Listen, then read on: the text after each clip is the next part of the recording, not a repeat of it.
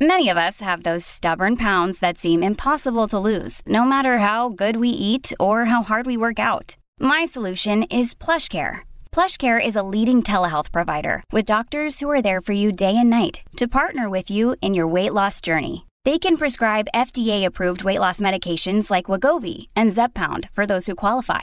Plus, they accept most insurance plans. To get started, visit plushcare.com/weightloss. That's plushcare.com/weightloss. Hey, everybody. Welcome to the VPZD show. What are we at, episode 15 now, VP? 15, 14, something like that. ZD, something like that. Somewhere in there. But I'm one of your hosts, Dr. Zubin Damania, UCSF Stanford trained hospitalist and host of the ZDogg MD show. And this is Dr. Vinay Prasad. He is an extraordinary. Extraordinary. Insert your favorite word. It'll depend on who you ask. I'm an associate professor here at UCSF, and I'm a hemonc doctor, and we are the hosts of this news show. I like to call it a medical news show, but we don't always get through all the news. That's true. And, it's good for me because it's where I get my news now, Vinay. I no longer watch the news. I'm too frightened. I'll learn something about Putin that'll make me want to fly over there and slap him across the face. I'm too emotionally volatile. Well, I don't blame you. I mean, the news, it was always depressing. It's been really depressing lately. COVID is, you have to click on the tab to get to COVID these days. That's saying something, right? You got to click on the tab. It's Russia, and then if you click on the second tab, look at this. Actually, live confirmation hearings are number 1 of the Supreme Court Justice. Ukraine-Russia war, number 2, and coronavirus pandemic, last updated 20 minutes ago. I'm looking at the New York Times. It's number 3, so it's been pushed back.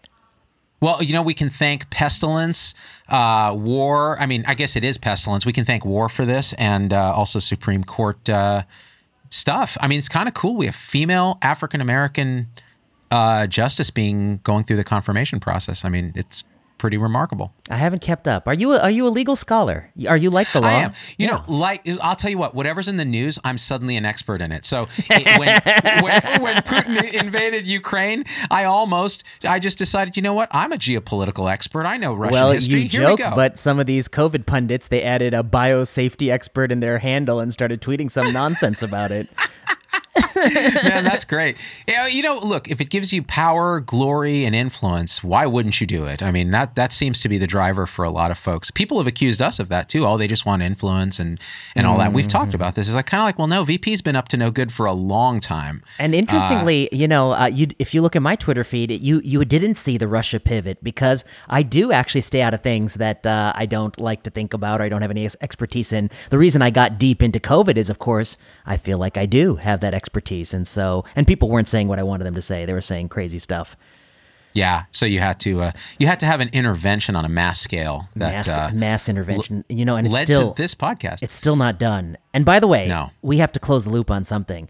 On the last episode of VPZD, you told the saga of the Cal Academy, which is sorry to bring up old news. I thought the wound was healed. I'm going to pick at the scab. You brought up this this COVIDian museum in Golden Gate Park that has single-handedly decided to enforce a booster mandate at young age. Of course, when you think booster mandates, you think the place that ought to make those kind of big decisions is, of course, Cal Academy. It's not supposed to be any sort of federal regulator. It should be Cal Academy.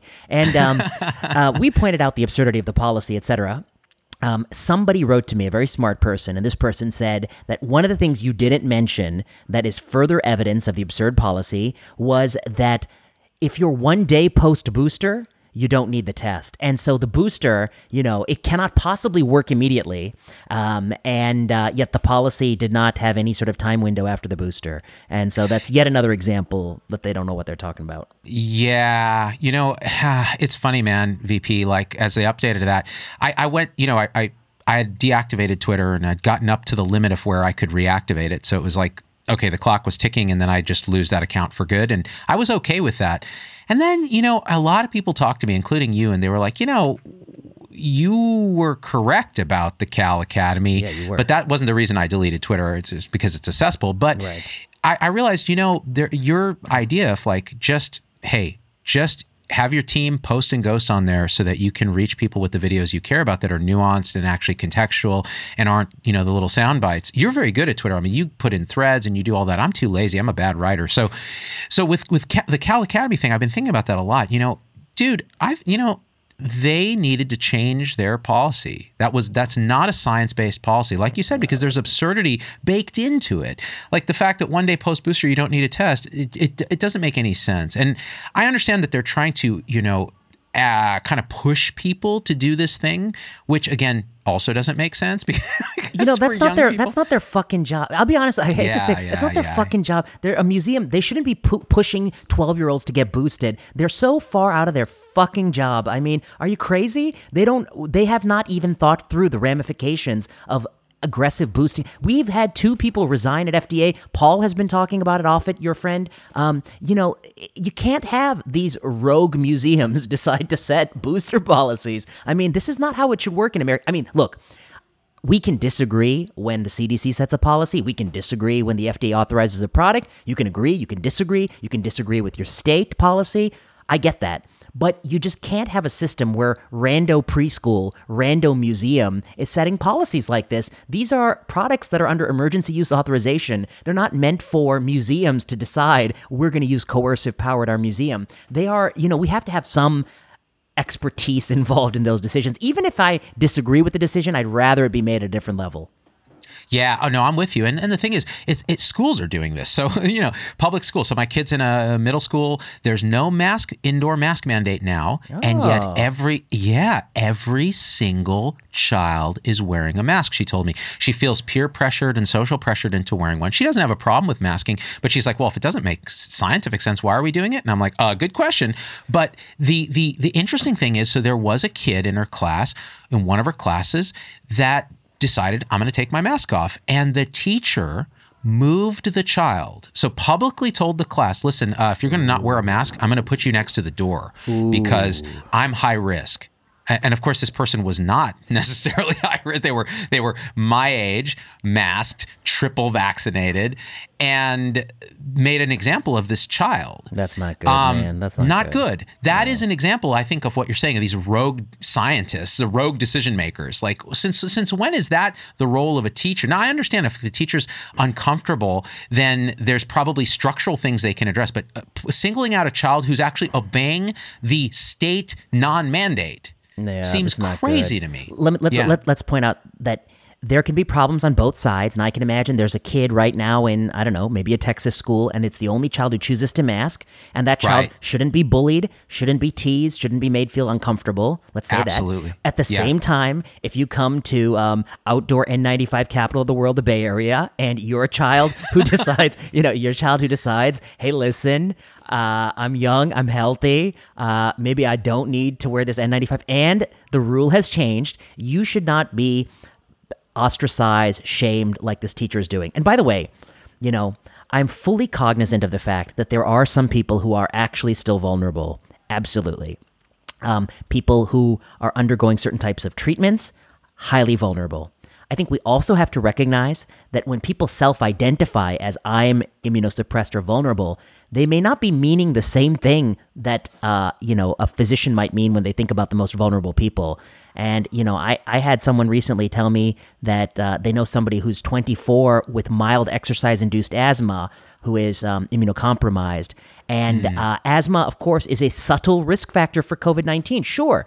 But I wouldn't classify a 24-year-old who can run 11 miles, as this person could, and has to use an albuterol inhaler sometimes when they're running so hard. I wouldn't classify that person as a highly vulnerable person from COVID-19. And so I think we need to have some clarity as to who is actually vulnerable and who isn't vulnerable. And as you know, David Lionheart had some nice articles in New York Times showing that liberals, particularly very liberal people, vastly overestimate the risk of this virus, and they have a really distorted sense of risk. They're sort of innumerate.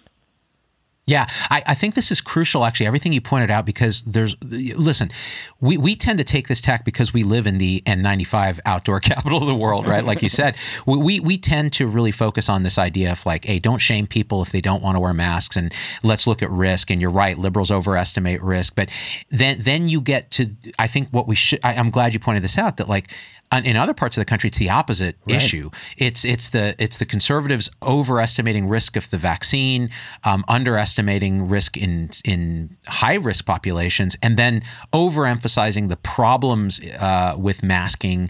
And there is the shaming component of people who do wear masks. So, and now this idea of being innumerate, like not understanding risk, I think that's a core problem here. Like if we could really teach people, like if you could teach the California Academy of Science about risk, wouldn't that be nice? I mean, if they can't figure it out, how is an individual getting it right? And I think there's a client. Yeah. No, that's really well put. And if I really think about the Cal Academy, the reason I think it irks me is that they are not really proving themselves to be scientists. They're proving themselves to be ideologues. And like, we all know there's this left-right political dimension to this. By the way, on this topic, you're talking about ridiculous policies. Kyrie Irving. This has happened since we last spoke. This is in the news. I think I did a video on it, and boy, I really it's a story that really I find so intriguing. So Kyrie Irving is a basketball player in New York City, and that's his home team. And he is unvaccinated. And somebody has told me that he's had and recovered from COVID-19, but he's a 20-something-year-old, extremely healthy guy, had recovered COVID-19, unvaccinated. And in New York City, they have lifted the mandate for the stadium arena. You can now attend in the stadium arena, no mask, no vaccine passport. You can be there in the front row. Unfortunately, if you're unvaccinated and an employee in New York City, you're not allowed to work. And so that means Kyrie Irving can literally sit courtside, breathing all over the court, but he cannot stand on the court because that would be an unvaccinated player playing. And he went in the locker room and they fined his team $50,000. So here you have the dude in a picture. He's like 3 feet away from the people playing. But if he stood on the court and he shot the basketball, that would be a violation of the rules. And I just think that this is why, you don't need to know anything in America to know that that's some bullshit. That's some bullshit, man. That's some stupid rule. And, I saw Kevin Durant and he just went on a rant about how this is such a stupid rule. I mean, it is a stupid rule. And, people who want to have trust in public health, and I'm one of them, we have to condemn stupid rules like this. We have to say, look, this is not public health. This is zealotry, irrationality. This is not what evidence-based public health means. This is literally contradictory. Thoughts? Dude, this is the left brain ascendancy. So this reductionist, everything is parts and rules and bureaucracy. That's what this is. It's like, oh, well, here's the rule. And it makes no sense. It's out of context. It actually has no common sense or rationale, and it's unscientific. So you combine all those things, and now that's policy. Of course, you should be upset. Like this is, and like you said, because we actually care about public health, contrary to what some people say about us, which I think is insane, we actually revere the idea of public health. I revere vaccination as a public health tool, and yet here we're seeing it. All that faith, all that trust, and belief in that system is being eroded by these morons. They're bureaucrats and functionaries and idiots. And, you want to take them outside and beat them because you're just like, what is wrong with you? You're ruining decades of progress on this stuff by just behaving like an ideologue. I think you said it. It's just pure tribal ideologueness. And I look at I see on Twitter, I've been writing a couple Substacks. When cases go up, what happens when cases go up? I wrote one February 10th, March 10th. Now finally the wastewater data, it's looking a little making people nervous. That wastewater, when they see, when they're looking in the effluent, I think they call it effluent. That's the technical term for what they're looking at. It's the log of the logs. let's just say that I had to do a lot of things I didn't want to do to get into medical school, but I didn't have to go through some effluent. But okay, they're looking at the effluent and they find that it's going up. They're getting nervous, and then I see people saying, we got to get ahead of this. We got to start masking those toddlers again. I'm like, no, that's not what you do. That's not what you do to get ahead of this. What you do is you vaccinate people who didn't have COVID-19 over the age of 65. You boost them, but you take it easy on the young people. That's not going to be the driver here. But you try not to generate fatigue in the population, of course, too. Yeah, which you've done already. What are your thoughts on Hong Kong? Because the Hong Kong situation to me is amazing. It's like, wait, they did everything here incorrect in terms of risk. Yeah. So the over 70-year-old population was like, nah, we don't trust vaccines. They're like, oh yeah, you're like the over 85-year-old population was like, I'm pretty worried about the long-term consequences of vaccine. I'm like, how long-term are you worried about? You're 85. You need that vaccine for next week, buddy. What are you worried about? You're worried about what? When you're 95, 105? But yeah. Again, risk. I mean, They follow the zero COVID ideology. They built the altar to Lord Zero COVID. And the problem with Lord Zero COVID is it's a false god. Lord Zero COVID is not tenable. Now, they could have done one thing, as you say, if they had just vaccinated older people. Then if Omicron swept them, it would have been a lot better. New Zealand, maybe they're kind of closer to that. They did vaccinate older people. They did get swept by Omicron. They did pray to Lord Zero COVID, but I think they've done better. But they're also very cleverly, I don't know if you know this, the New Zealand health policy minister, they decided to take their country and drop it in the middle of the Pacific Ocean as an island nation. That was a very smart early policy move. Good move. Very savvy. I kept saying that we should do it here, but no one listened to me. Yeah, our problem is we're connected to Mexico and Canada, and this whole land bridge. I think the whole breakup of Pangea was one of the smartest public health moves in history. You're right. Yeah, it separated the flora and fauna. It kept it right. You break up Pangea. Yep. So you're pro tectonic plates. You're pro tectonic plates. You know what? People say I'm anti geology. I'm not. I'm pro tectonic plates. Pro tectonic plates. I'm pro magma. I really enjoy those collusions between the plates that generate the ring of fire around the Pacific. I'm very much. I like the word magma. Yes, magma. Yes. Yeah. This is, I think, the fourth or fifth Dr. Evil reference you have dropped on this podcast. As a diminutive bald man with it always resonated. It always connected. It really did. The laser. So back to Hong Kong. I got to say. Well, I was going to say that's how it was when you launched. You launched your YouTube channel. They're like, "What do you want?" You're like, $1 million. That's right. 1 million subscribers. I want 1 million subscribers. Actually, back then it was like 10,000 subscribers. 10,000. Yeah, right. Like Dr. Z-Dog, that's like really achievable these days. Like any kid with an Instagram account can do that. Anybody with a TikTok who dances, yeah. Anybody, right? Yeah, 100,000 subscribers. Anyone? Oh man. But so Hong Kong, you're right. If they had just vaccinated, then you can have Omicron BA2 or BA3 or BA12. Right.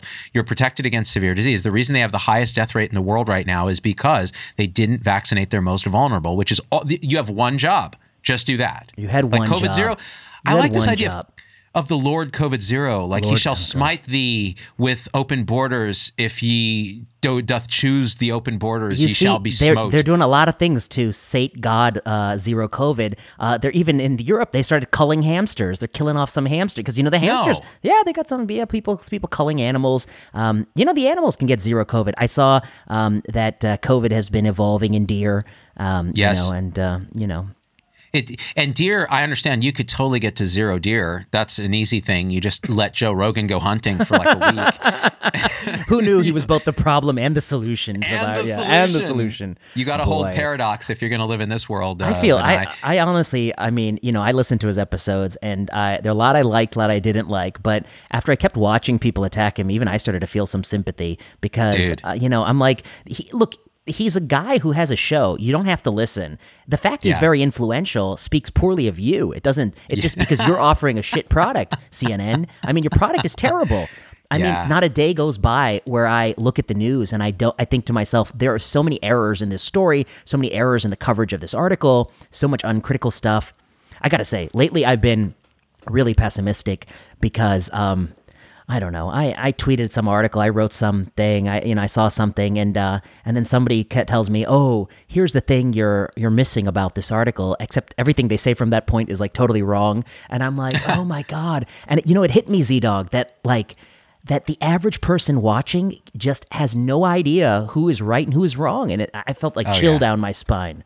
Yeah, that's why when Putin invaded Ukraine, and I'm absorbing all the news, and I was like, wow, at a war in Europe in this day and age, and this is happening, and I did some rant live, and I was just like, God, just fuck this and fucking Putin, and then I realized something. I was like, wait. I have no idea what I'm talking about because I'm just believing whatever I'm seeing on CNN or Fox or any of this stuff. And I have no independent ability to confirm any of this. I have no idea of the deep history involved. I know nothing. And so recently I read an article and I don't know if it was a Wall Street Journal or something, it was an op-ed. And it basically said, how come the press is not talking about the fact that the Ukrainians are winning this war? Like they're talking about this inevitable Russian victory. But if you look at all the actual battlefield data, and he went through kind of meticulously and said, the Russians are losing this and nobody is talking about that. And I thought, okay, whether that's true or not, what's fascinating is completely diametrically opposite truths can be out there and you don't know which is true. And as a non-expert in this, I have no clue. So imagine what it's like in COVID, for somebody trying to. That's a great analogy because obviously in any war, there is news and there's propaganda, and they often intertwine. The fact is that the people who are running the show are often the people who are also selecting what information to make available. And truth be told, I think there are, things that I've read and listened to that I think are credible. There are things that I'm not so sure about. I don't have a deep geopolitical expertise in the space. But as you say, it reminds me of what it would be like if I was approaching COVID, not as somebody who's a professor of epidemiology and a doctor, but as a layperson. It would be very, very difficult. And I think you'd have a hard time teasing out what's truth from fiction. Absolutely right. Yeah. And, on top of that, so my kids and I went to this local Chinese restaurant here in San Carlos near our studio. And we were sitting in there and they had the big screen TV on with a nightly news playing. And I don't have TV. Like I have Netflix and those kind of things. I don't have any cable, so I don't watch news. I read articles on news that digest it and so on. And I found myself riveted by these stories of Ukraine, and I realized something because I was getting angry. I was feeling like emotional, and my kids were like, "What are you watching?" And I'm like, "The news. Shut up! I'm watching the news about this monster Putin, and he's murdering these." And then I realized what was happening is the medium, how you're actually portraying news, will determine your empathic emotional response. And watching images, like video images of this stuff, and the way they're framing it, and the way they're appealing to this kind of very limbic hijack of our emotions, I was like, wow, I'm getting so angry and I'm feeling so much sadness for these people and so on.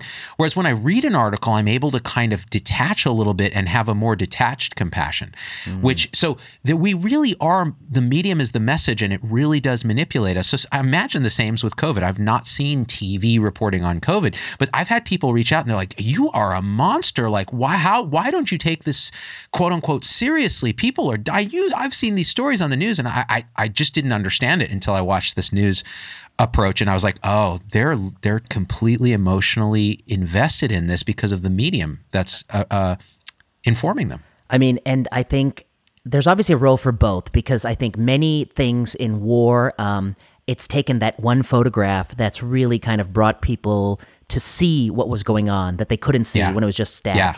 At the same time, I think COVID is a great example. As you say, you can take a video camera to the emergency room and you can talk to a doctor who just finished a long shift, who's seen grim things. And that doctor says, things are bad here. We have to do everything. We have to close schools. And now suddenly you have a very emotional appeal to closing schools. And to some degree, this did kind of happen. But the reality is, if you close the schools, the doctor will still be bombarded, and it will be almost the same as if you open the schools. The only difference is those kids will be crushed. And there's no documentary film crew following around every kid who's getting abused by their parents, who don't have enough to eat, who's like falling behind on grades. So it's sort of an asymmetry of what we can photograph and what we can't photograph. And I can imagine if you had a different documentary film crew that's following the kid who's no longer in school, who's, trapped at home with an abusive parent with, literally no hope, don't even know when they'll be rescued, I think it will have a different emotional appeal. And so that's the problem with policy, I think, at least in healthcare policy, where I do have expertise in, is that you have to feel both stories, yes, but you have to then objectively look at the data and say which is worse. And that's the harder part. I think that's the part that takes practice.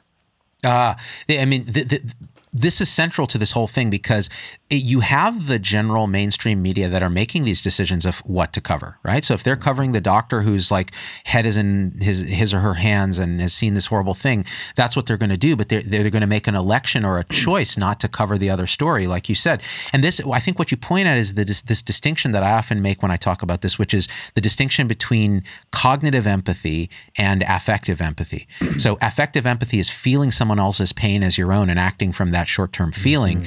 Cognitive empathy is a more detached understanding. Now, psychopaths can have cognitive empathy, so they can manipulate people by understanding what they're feeling, but not necessarily feeling it. So it has its downsides, but it has its upsides, which is you can understand a problem, you can understand their suffering, and then you can apply a broader, less emotional solution, which in this case would be to look at the area under the curve of harm to children and go, we should not close schools. Now, let me ask you this. In the time since we last spoke, there's some big news out there, and I want to know how you feel about it. Now, do you want me to give your fourth dose in your left arm or right arm? Which arm are you going to take? Right. I want you to give it right in Buck's fascia, and the doctors out there will know exactly what I'm talking about. In Buck's fascia? Right in the spongiform tissue. Oh, yes. boy. It's contraindicated. It is. So, it will get you the inflammatory response. But, I was shocked because I guess Pfizer's going after 65 and up. And, we'll have a debate about that data. I wish it were randomized, but I think it's 65 and up is one situation. Moderna's going for 18 and above.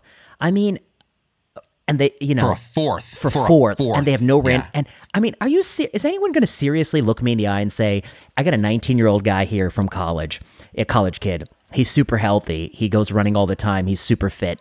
He's gotten 3 doses of mRNA vaccine. And, he just had Omicron and recovered. We want to give him a 4th dose because our shareholders, I mean, the pandemic is come on, get out of here. You have no data. I don't want to rant too much. I'll let you go. I got to say this about fourth. Like, since when does the CEO of Moderna and the CEO of Pfizer make public health policy? They'll go on the news and say, we will be needing a 4th dose for X, Y, and Z. I'll tell you when. I guarantee you that all these people in the administration, Peter Marks at FDA, my only question is when he leaves the FDA at the end of this term, is he going to go work for Moderna, Pfizer, a hedge fund? Who's he going to go work for? Because all these people are participating in the revolving door, I think. That's my worry. Yeah. No, and you're absolutely right. And the thing is, like, you can get branded an anti-vaccine activist just for saying that, like for daring to question the financial incentives here. I do think that you've mentioned a few times the people who are critical of us and et cetera. I really don't think that that's most people. I've recently had the opportunity to talk to a lot of ID doctors, a lot of academics, very senior people, and I really feel that most people are where you and I are. There's obviously a group of zealots online. For them, being anti-vax is just as tribal and important as it is for anti-vax people. These anti-vax people, it's part of their identity. It's the thing that they get up and they think, how can I slap an MMR vaccine away from a child? I mean, I think they might think that. And then the anti-vax is how can I slap the person who wants to slap the booster, or how can I slap a 4th dose into an 18-year-old? I mean, they're both kind of delusional. I mean, they're delusional. They have their tribe. They're online. They have all these puppet accounts that they retweet each other and praise each other. They're angry at you.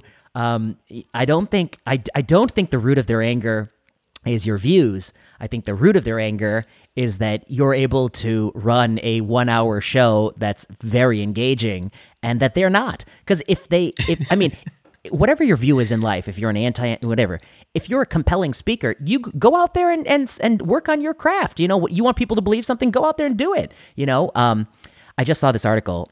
last thing I'll say, I just saw this article. It's about Emily Oster. She's the economist at Brown. She's a very rational thinker, and I think she's quite smart. And this article was taking a big dump on her, and it was like, did you know when she wrote her second book, she gave a talk in front of an audience that's libertarian, right of center? I was like, her book is called Crib Sheet. It's about parenting. It was several years ago. I was like, she's not in cahoots with the far right. She just gave a talk. Why did she give there? I'll tell you probably why. Because when you write a book, and if anyone asks you to come talk about it, you're like, oh, great. You go do it. You go do it, because you're like, I'm not like, beggars can't be choosers. You just take whatever you get. Anyway, this article was on and on about Emily Oster, and she's this, she's that. And here's what really I get to, like, what I get stuck on is, here's what I tweeted. It is embarrassing to write this creepy piece about a colleague, because it is creepy, dude. It's like getting into what she did 5 years ago. And I said, if you want to close schools, mask toddlers, and slaughter hamsters to satisfy Lord Corona, just make that argument directly. You don't need to bring Emily Oster into it.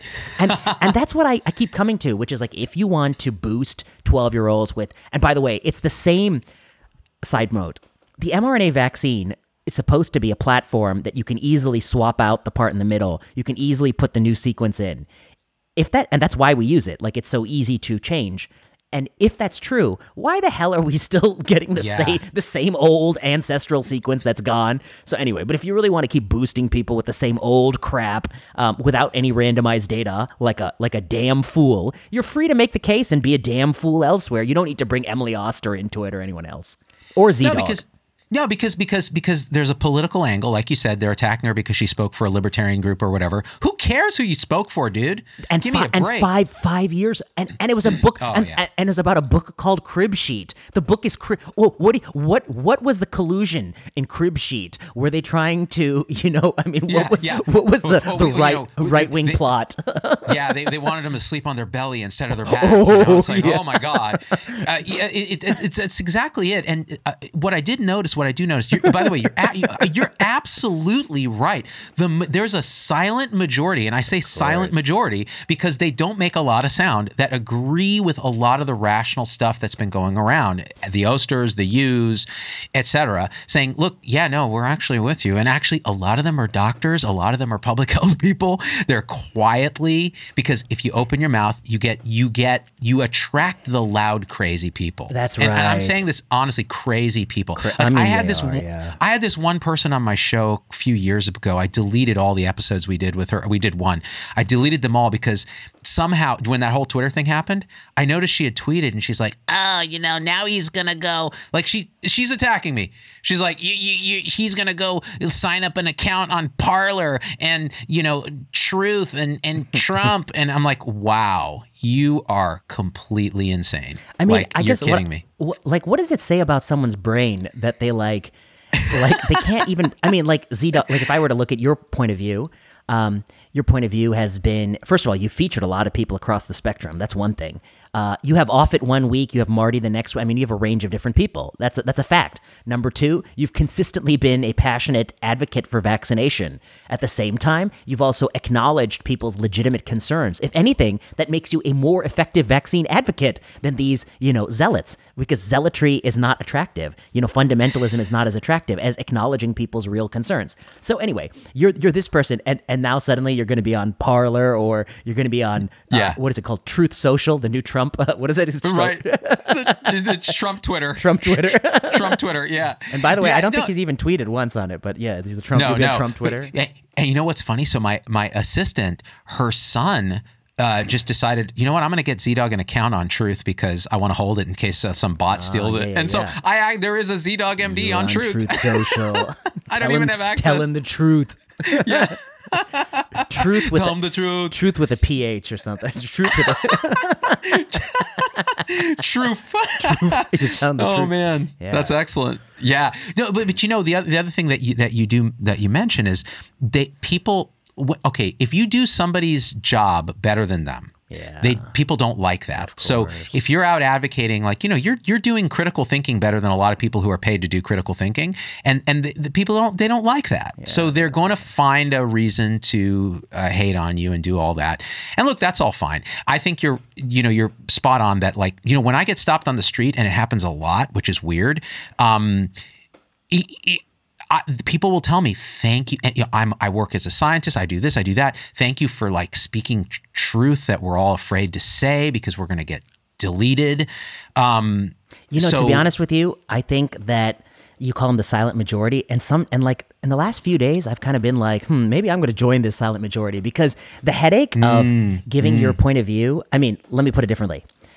Like you, I think there are I do feel like I like to comment about issues where I have expertise and I think differently than others.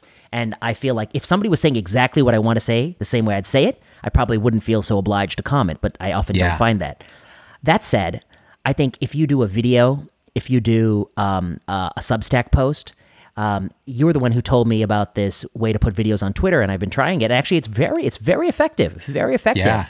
So, okay, those have been effective. I think if you just tweet 140 characters, it's really impossible, Z. I think you're totally right. Like, people read it. I don't know, maybe they read your thing and they're like you had written whatever you said about Cal Academy, we're just going to blow shit up in our backyard, and they probably read it as say, I hate museum. Like, I don't know what's going on. Maybe they can't even read. Nuance. No nuance. And maybe they can imagine you're saying it. I mean, I can't even, I don't know.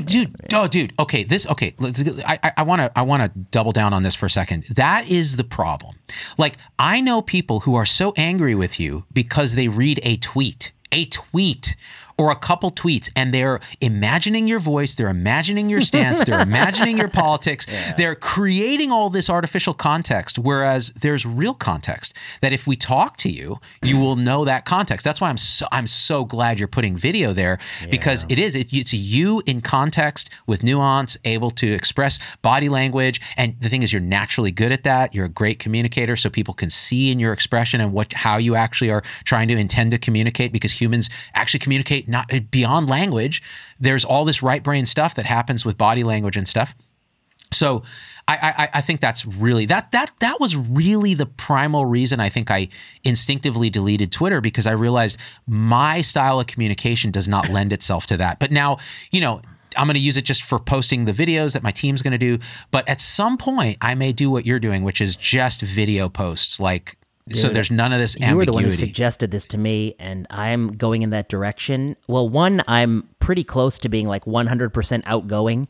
I made the mistake of actually trying to explain something to someone the other day. I don't want to say what day, but I immediately regretted it. And I was just like, I don't know. Inevitably, somebody made some snarky comment about like, oh, you don't understand this type of analysis. And I was like, are you out of your fucking mind? I was like, I have published so many papers on this analysis. I was like, I don't understand this analysis. I was like, get out of here. I was like, you don't understand this analysis. And then I tried to, so I swallowed my pride and I tried to put it really nicely. But then ultimately I was like, I'm not going to persuade someone who just literally just cannot understand this basic concept. And I think that's the problem in the modern age where, I don't know, people don't know what they don't know. I mean, Dunning-Kruger. They don't know what they don't. But I mean, I think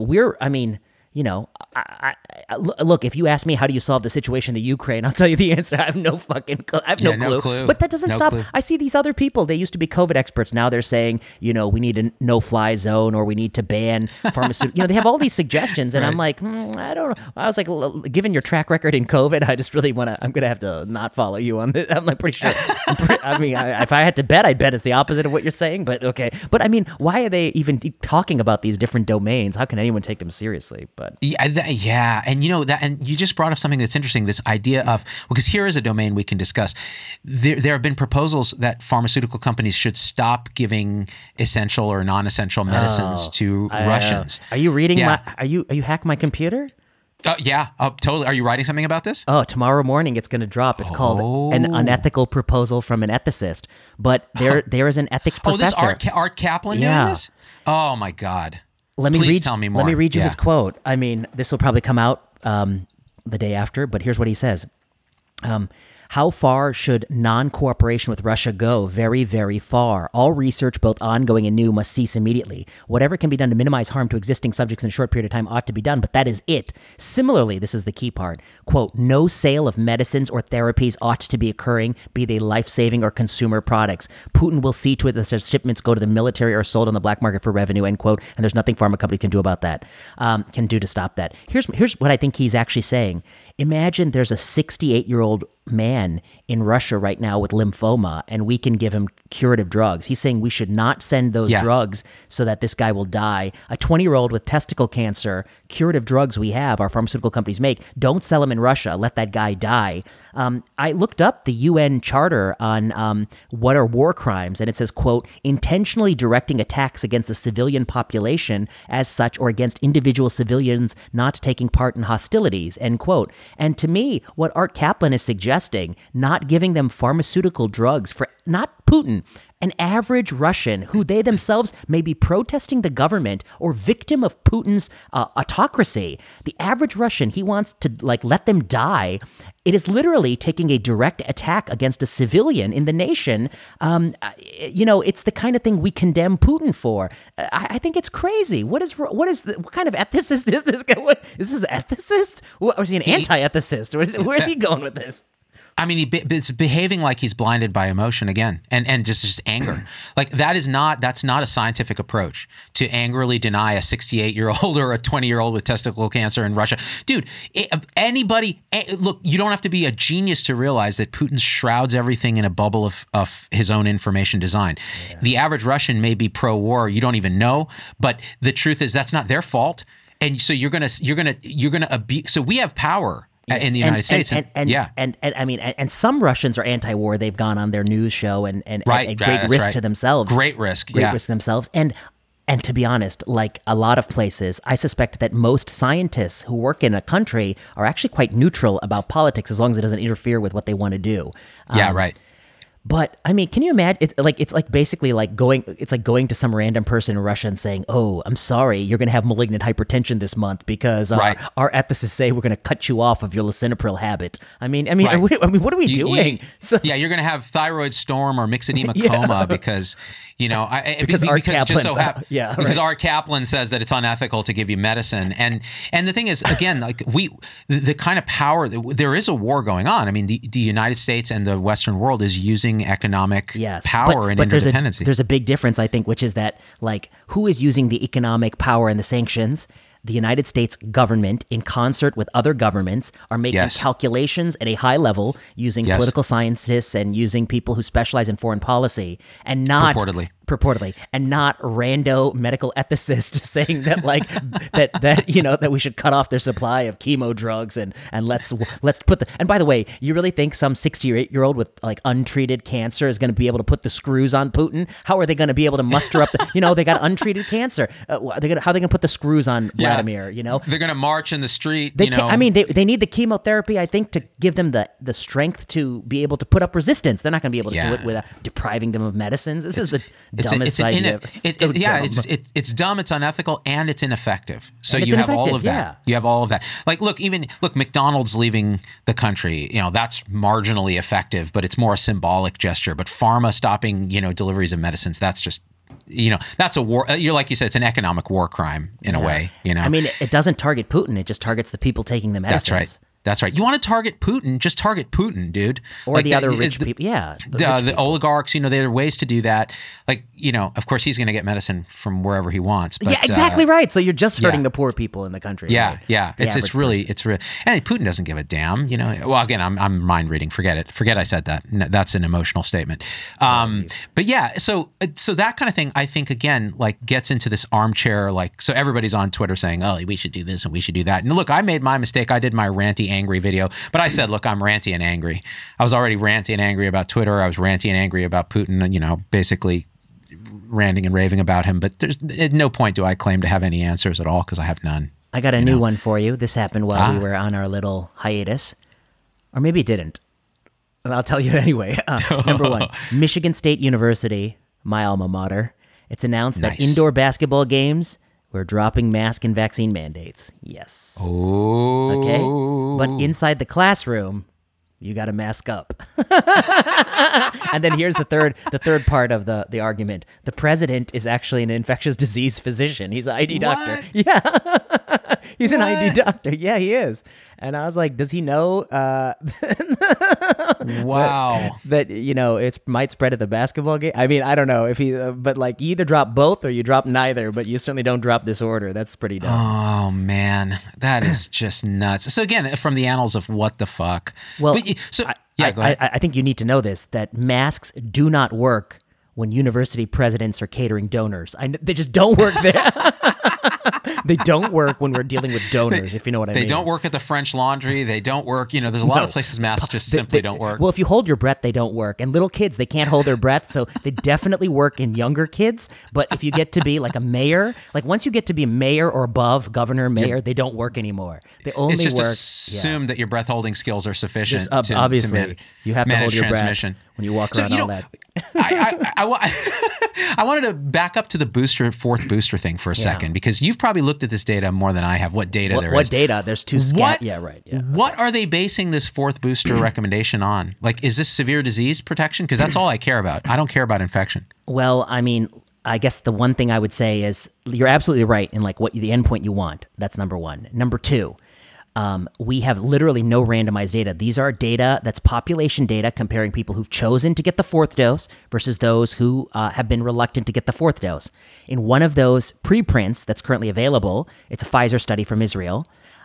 Indeed, people who got the fourth dose have a lower rate of symptomatic SARS-CoV-2 than people who got 3 doses. But here's the problem, Z. Oh my God. They actually this is so obvious. Yeah. They look at the hazard rate day by day. And what you want to see is that in the beginning, day 1, 2, 3, they had the exact same risk of COVID because, of course, the booster could not have taken effect yet. But what you see is on day 1, there's a huge difference. The people who got the booster are doing better than those who didn't. And it actually gets a little bit smaller by day 2, 3, and then it gets bigger over time. But what that tells you is that you have unmeasured confounding, that they are fundamentally different people. Yeah, absolutely. Exactly. Yeah, the minute you told me the study design, I was like, oh yeah, so basically the gung-ho COVIDians who are hiding out in their cellars are the ones going and getting that fourth booster. So of course, day 1 they see a benefit. Yeah, day 1. Yeah, right. Day 1 they see, and then the anti-vaxxers are saying, so see how good it works. I was like, see how good it works? It can't possibly work that fast.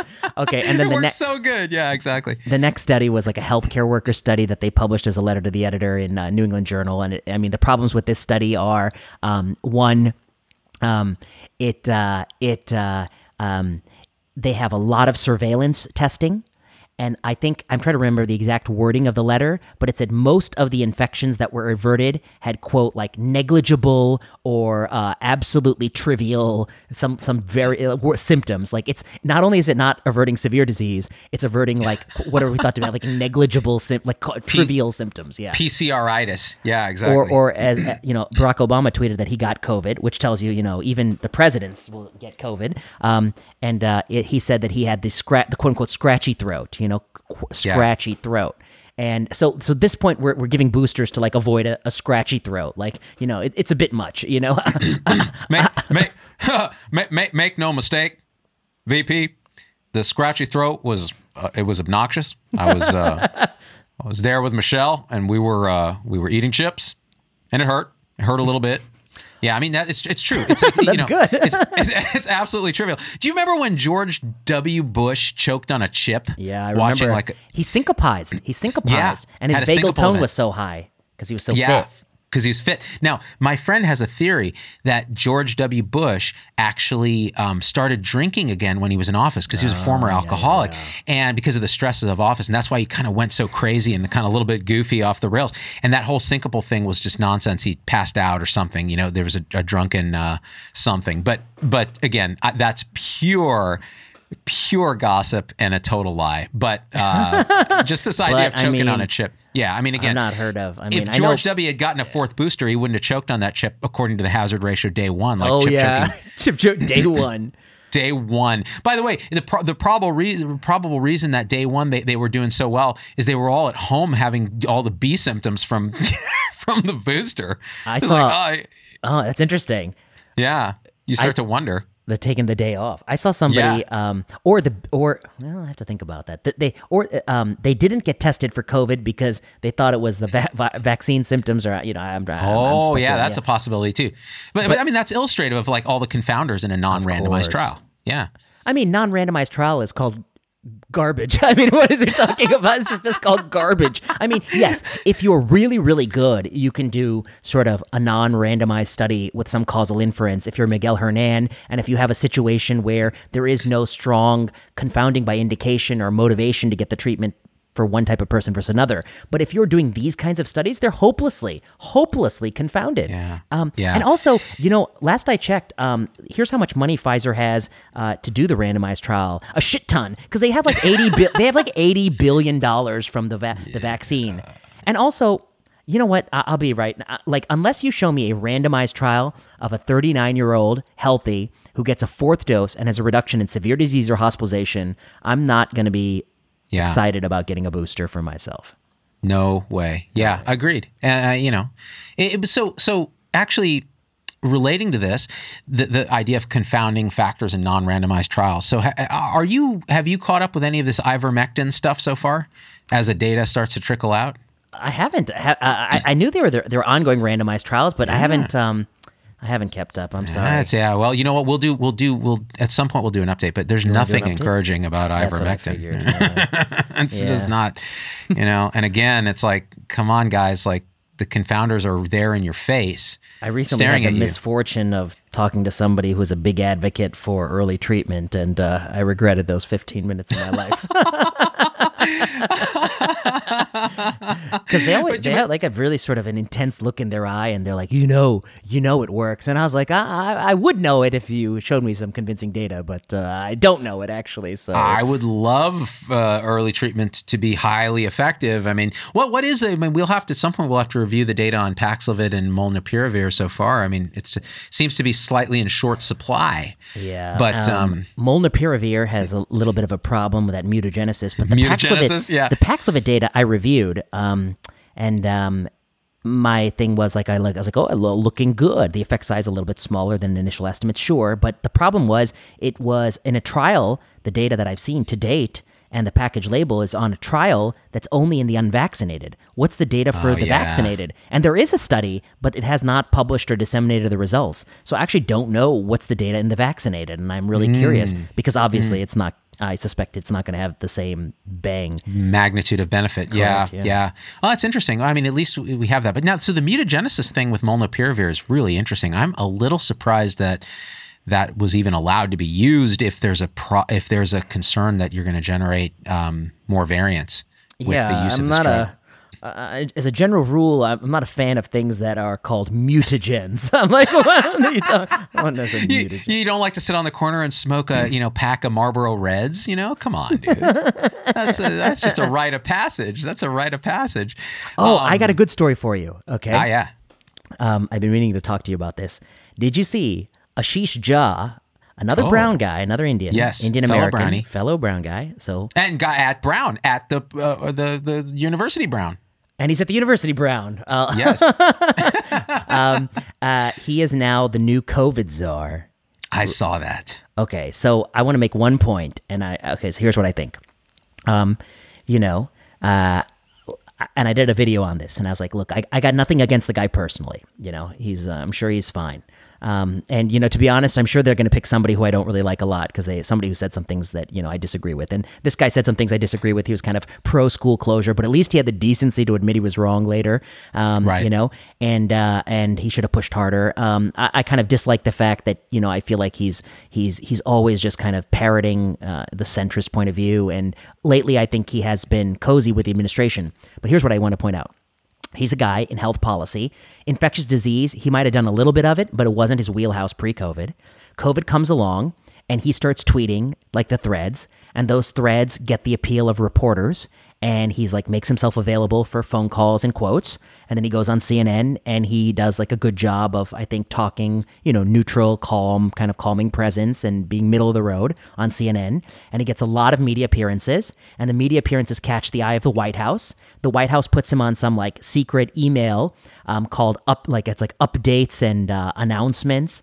And that gives him the advantage so he can write an op-ed like 5 minutes after they announce a new policy because he kind of knew it was coming. He was criticized for this by Waleed Jalad in the New York Times, and he said, "I categorically deny receiving talking points from the White House, although I do receive updates and announcements." And I was like, "That's called a talking point. That's the same thing. That's a talking point." Okay, but here's the point I want to make to you: if there was no Twitter, this dude would not be the White House czar. He is on the TV because he's on the Twitter. He's in the White House because he's on the TV. This is all the same. And so here's the thing. Twitter is not real life. It's not the midpoint of real life. It's full of crazy people. But it has real power because this dude got this really important job just because he started tweeting a lot. And that's kind of scary if we think about it. That's really scary. Dude. Okay. Lots to say here. My gosh. Okay. First thing, the minute I reactivated my Twitter account, which, by the way, took away that cursed blue check, thank God, that separated me from the filthy, unwashed masses with my celebrity status. Look at you now. You're an animal. You're an uncheck-marked animal. I'm basically a lowborn. I'm a mud. You're like Bane in the third Batman. You're born in the hell, exactly. The pit, climbing. I'm like Hermione Granger. I'm a mudblood. Like it's exactly Bane. That's hilarious. So the fact that Twitter can give you this power. So when I reactivated my account, I changed my handle description so that people were clear. It says this account is not checked. If you want to, I just hear them basically to post and ghost. You can check follow for new videos, and that check in my link below is a way to DM me, not through Twitter, but through an email that's set up through Link Bio. I immediately got an email from a reporter from a major newspaper asking me to do an op-ed on Omicron BA2. And really? Yeah, immediately. Wow. And that's what Twitter does. And I looked, and that person had followed me on Twitter like the minute I restarted the account. Yeah. And so I realized, now I told them no because I don't write, and I have no business writing an op-ed about Omicron BA2. But there you go, right? So imagine I'm like, somebody at any institution, and that happens to me. Ooh, yeah, I'll write an op-ed. And then the next thing, and even if I'm not fully qualified to do it, the next thing I'm on CNN, and then I'm a reasonable communicator. Next thing I know, I'm on the White House task force. Yeah. Now, the thing is, you could say, oh, these liberals, this is what Biden does, and he's picking, but then look at what Trump did. He picked what's his name? Remember his White House Scott Atlas. Atlas. And it's because Atlas was on TV. Exactly. Atlas was on Fox News, and the president watches Fox News. So I don't know what's going on with our leaders, but that's not the way you find experts. and this is what would happen. They'd be in the task force meeting, and you'd be like eating a cookie and drinking coffee, and they'd be like, Z-Dog, wastewater cases are up.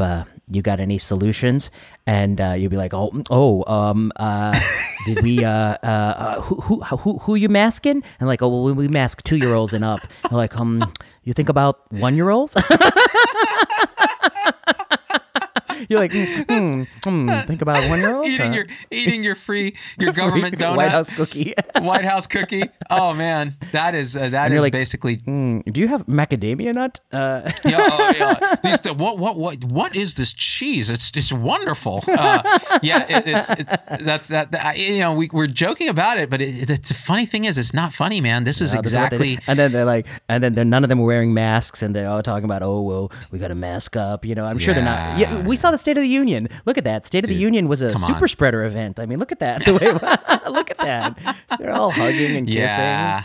Yeah. And you know what? good on them for doing that. I know, bad but on them look, for not. Yeah, I mean, good on them, like an 84-year-old living life. Sure, I'm proud of that. But like, then they go back to their district and they slap a mask on a 4-year-old. I think that's stupid. And, yeah. I still cannot get over how conditioned our children are here in the Bay. And you know what so I talked to my daughter. I actually did a show with my daughter, my 14-year-old. What? Yeah, no, I didn't release it publicly. Oh, okay. I released it only to my paying subscribers because putting it behind a paywall, it turns out to that camp. You know what's amazing? So here no, I'll give you free access. Just let me remind me.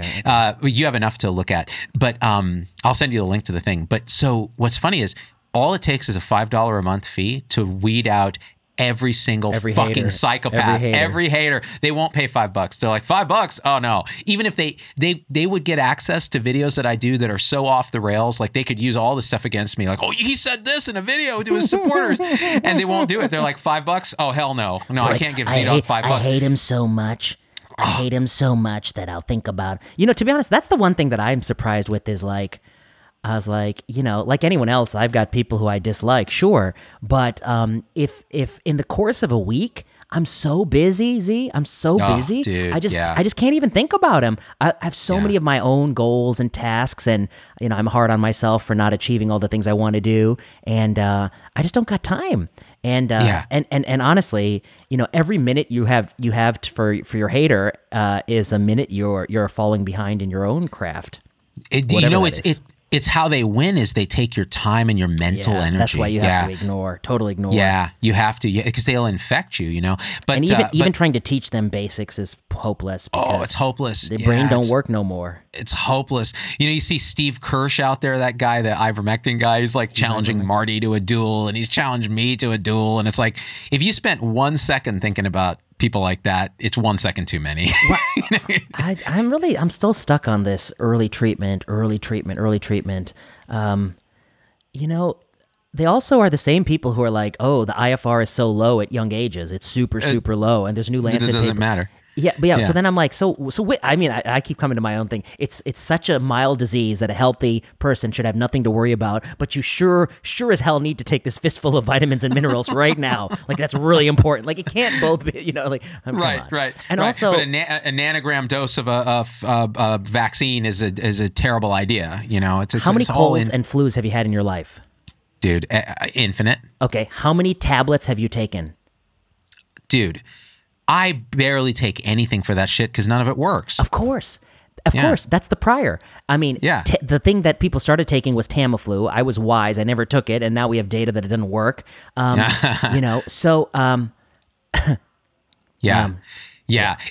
crazy to me that you would want to do something that hacks your physiology, aka treatment, as opposed to something that actually uses your own immune system, which is vaccine. And even that, again, is not a one size fits all. But yeah, it's crazy. So my daughter in this thing, she was describing her experience with her school and masking, and it was really interesting. Going deep in it. And a lot of her teachers are very politically active, and so they're quite virtuously signaling about different things, and she found it a lot of pressure. And she said, "I'm going to wear a mask because I'm in middle school, and I don't want to. I don't even want to talk about it. If I mention it even to my friends, they're like, "What, is your dad an anti-masker or something? Like, what's going on?" And it's I will admit that I'm sympathetic because I'd rather wear a mask than have to have a conversation. Oh hell yeah, right? or have to let them see my facial expression. Yeah, my look of like, oh my god. But the other day somebody was like, but if you look at the totality of the evidence, and I was just like, I just have to stop you. I was like, you do know that I have looked at I published a systematic review of every article. And then this weekend, I read the Cochrane update on physical barriers for respiratory viruses. So I have in fact reviewed the totality. I was like, so in this conversation, the person who hasn't reviewed the totality, it's you, actually. I don't know if you know that.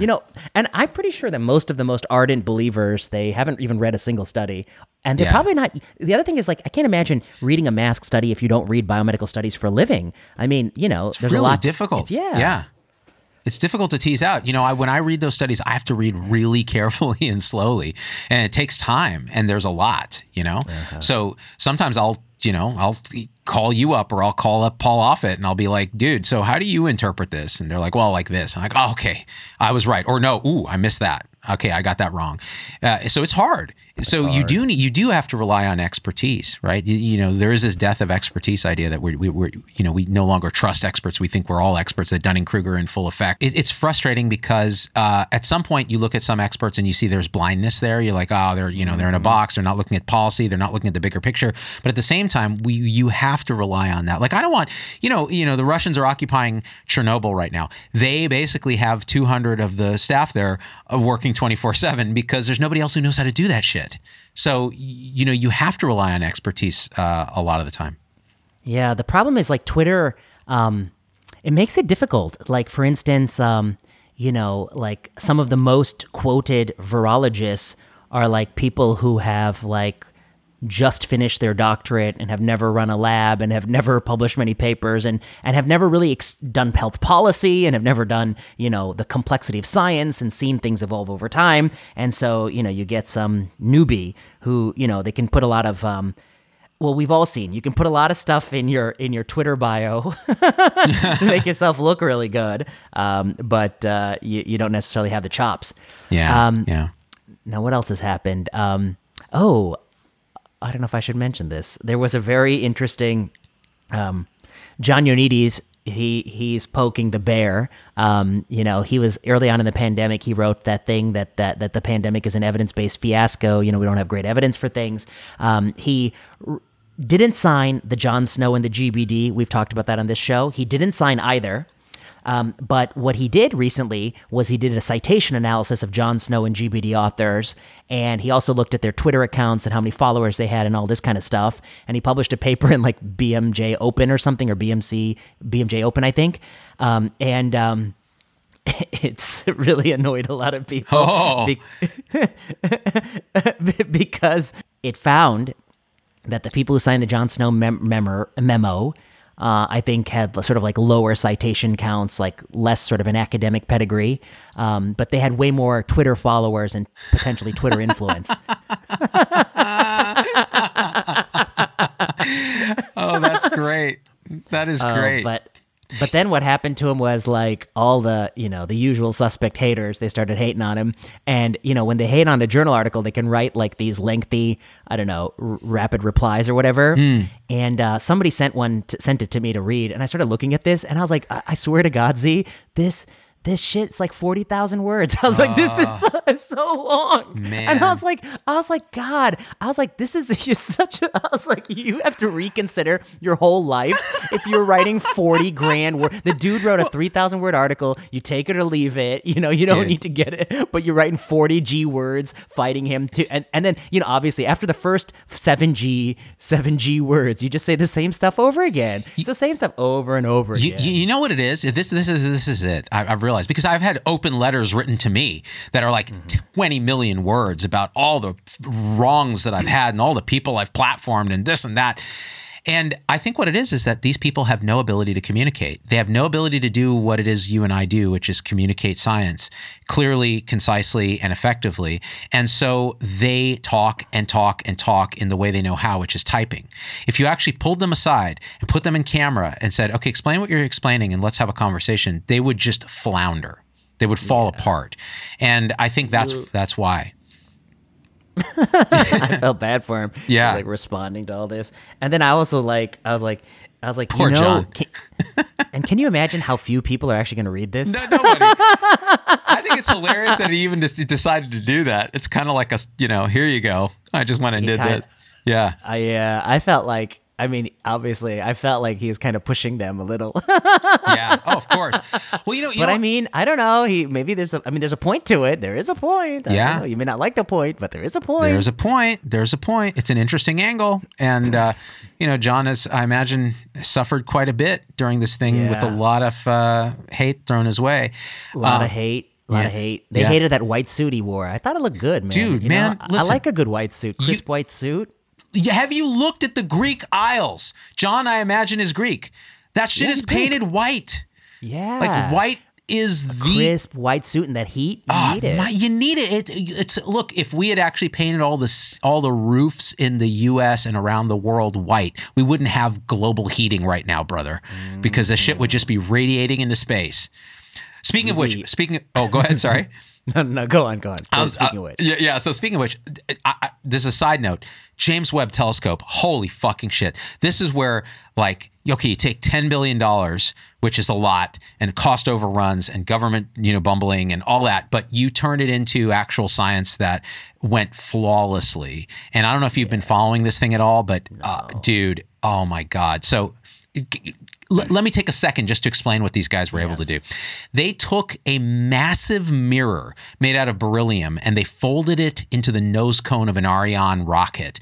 They tuned the rocket perfectly to this payload to allow it to be delivered at this location 1 million miles from Earth that is a stable gravitational well, the second Lagrange point, that allows it then to use less fuel to stay stable, so that it extended the life of this mission like to 20 years from originally projected 5 years. This telescope unfolds in space with about, I think, 10,000 or something moving parts, all of which could be critical failure points that would scuttle the $10 billion 20-year mission. It all goes flawlessly. It unveils a nanometer thick frickin' sun shield that shields it from heat from the sun, because the telescope views in infrared. And why infrared? Because as the universe expands, it pulls the wavelengths of light apart from distant galaxies and into the infrared spectrum, this sort of heat spectrum. And we've never had a good telescope that can look at that in space that has the capacity of this. So the first test image that came out was just a calibration image of these 18 mirrors that had to be positioned perfectly. And it shows just on just casually a star that's like 2,000 light years away, that basically the light left the time that Jesus was born and is just now getting here.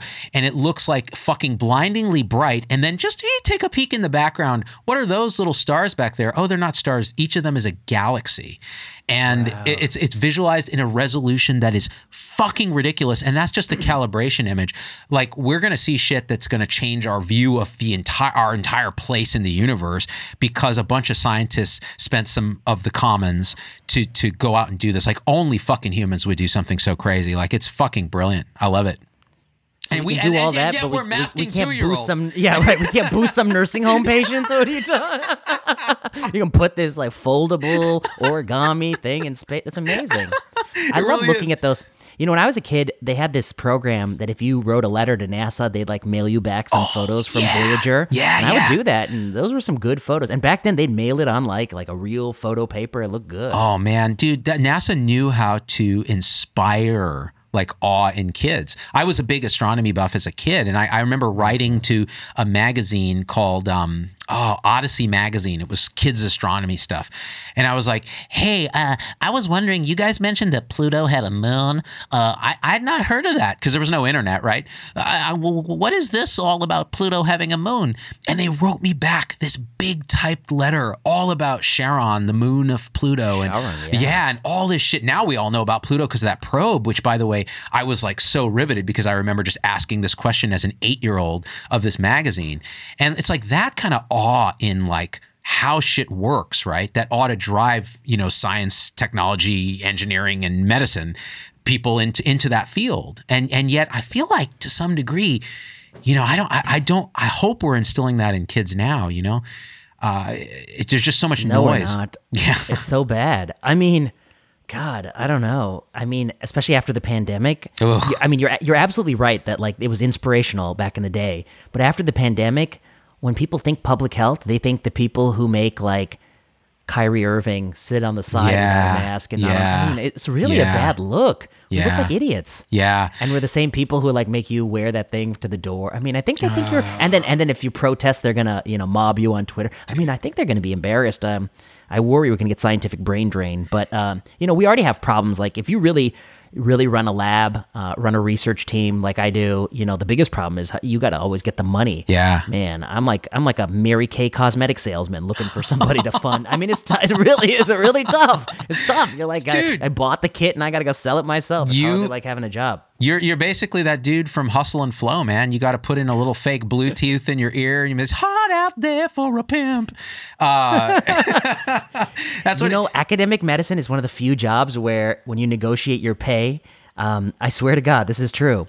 They're like, oh, well, we're going to offer you this. And you're like, oh, is there any room to negotiate? And like, well, you could ask for more, sure. But you're going to have to come up with that money yourself. Yeah. And so you're like, yeah, there's a lot of work to try to find that money. So you know what? Just why don't you lower it, actually? Lower that pay. Make it lower. Make it a little lower. Will be better. Easier. Especially in San Francisco where the cost of living is so low. Well, you just need a good tent and need to find a good park, and you're good. And I understand crime is legal now in San Francisco, so you can just walk into a Walgreens and take what you want, up right? to $900 is yours for the. I was waiting in line the other day, and I was just like, I'm tempted to just walk out, not because I want to steal, but I just don't like waiting in line. So, where I saw this, where this tweet that was terrific, where it was like San Francisco, where crime is legal, but a kid showing his face is illegal. So I recently read an article in SF Gate magazine that was talking about this these posters that have been put up all around town, and it was the poster was shaming people who wear the tech bro jacket, like the Patagonia with like your company's name on it or whatever, and they're like, you realize you look like a Republican, right? You realize that. I'm like, wow, only in San Francisco is like that an epithet. Like you look like a Republican. And the other thing they were saying is, stop complaining about crime in the city and how San Francisco's going to hell. It's racist when you do that. Like all this shit. And I was like, wow, this is hilarious. Only in San Francisco, man. It's racist? It's racist to complain about crime. Like that was because my understanding is that racially minority groups are often the groups most concerned about crime. Yes, exactly true. Actually, and my other understanding about San Francisco is that when you walk down the street and then there are piles of poo, you really don't really care the cause. You just wish it weren't. You just want it to go away. You just want it to go away. It's a public health issue at that point. Oh, that's ironic. We do so much to prevent the errant respiratory droplets, but we don't do anything to prevent the errant feces in the city. Isn't that interesting? You're like, you'd have to wear an N95 and a sea breeze outside, but you could step in a pile of human excrement. It's an interesting public health decision. Oh, yeah. Okay. Or the fact that, when I lived in San Francisco for medical school, I lived in front of a Muni station, and my windows would be crusted with like all the dust that that Muni it would kick up and from the rail and the electrical stuff on that it interfaces with, and I used to have to keep my windows closed because I would see it build up in the house, and I'm like, I'm not breathing that stuff. So there's that, but mask up outdoors with an N95 because of a virus that you're immunized against with 4 boosters. One year ago. Yeah, 4 boosters now. So actually I'm going to see you tomorrow. That's right. We're actually going to see each other tomorrow, face to face. You know what? No masks. Of course, we've never worn masks when we see each other face to face. No, we always wear. And we're going to be interviewing a mystery guest. It's going to be a lot of fun. Guest. Yeah. Okay. Anyway, we did a thing. It's good to talk to you. Pleasure as always. It's a joy. Subscribe to the show. Share it everywhere you can. Check out both of our channels, ZDoggMD Show and Plenary Session. And we are out. Thanks, VP.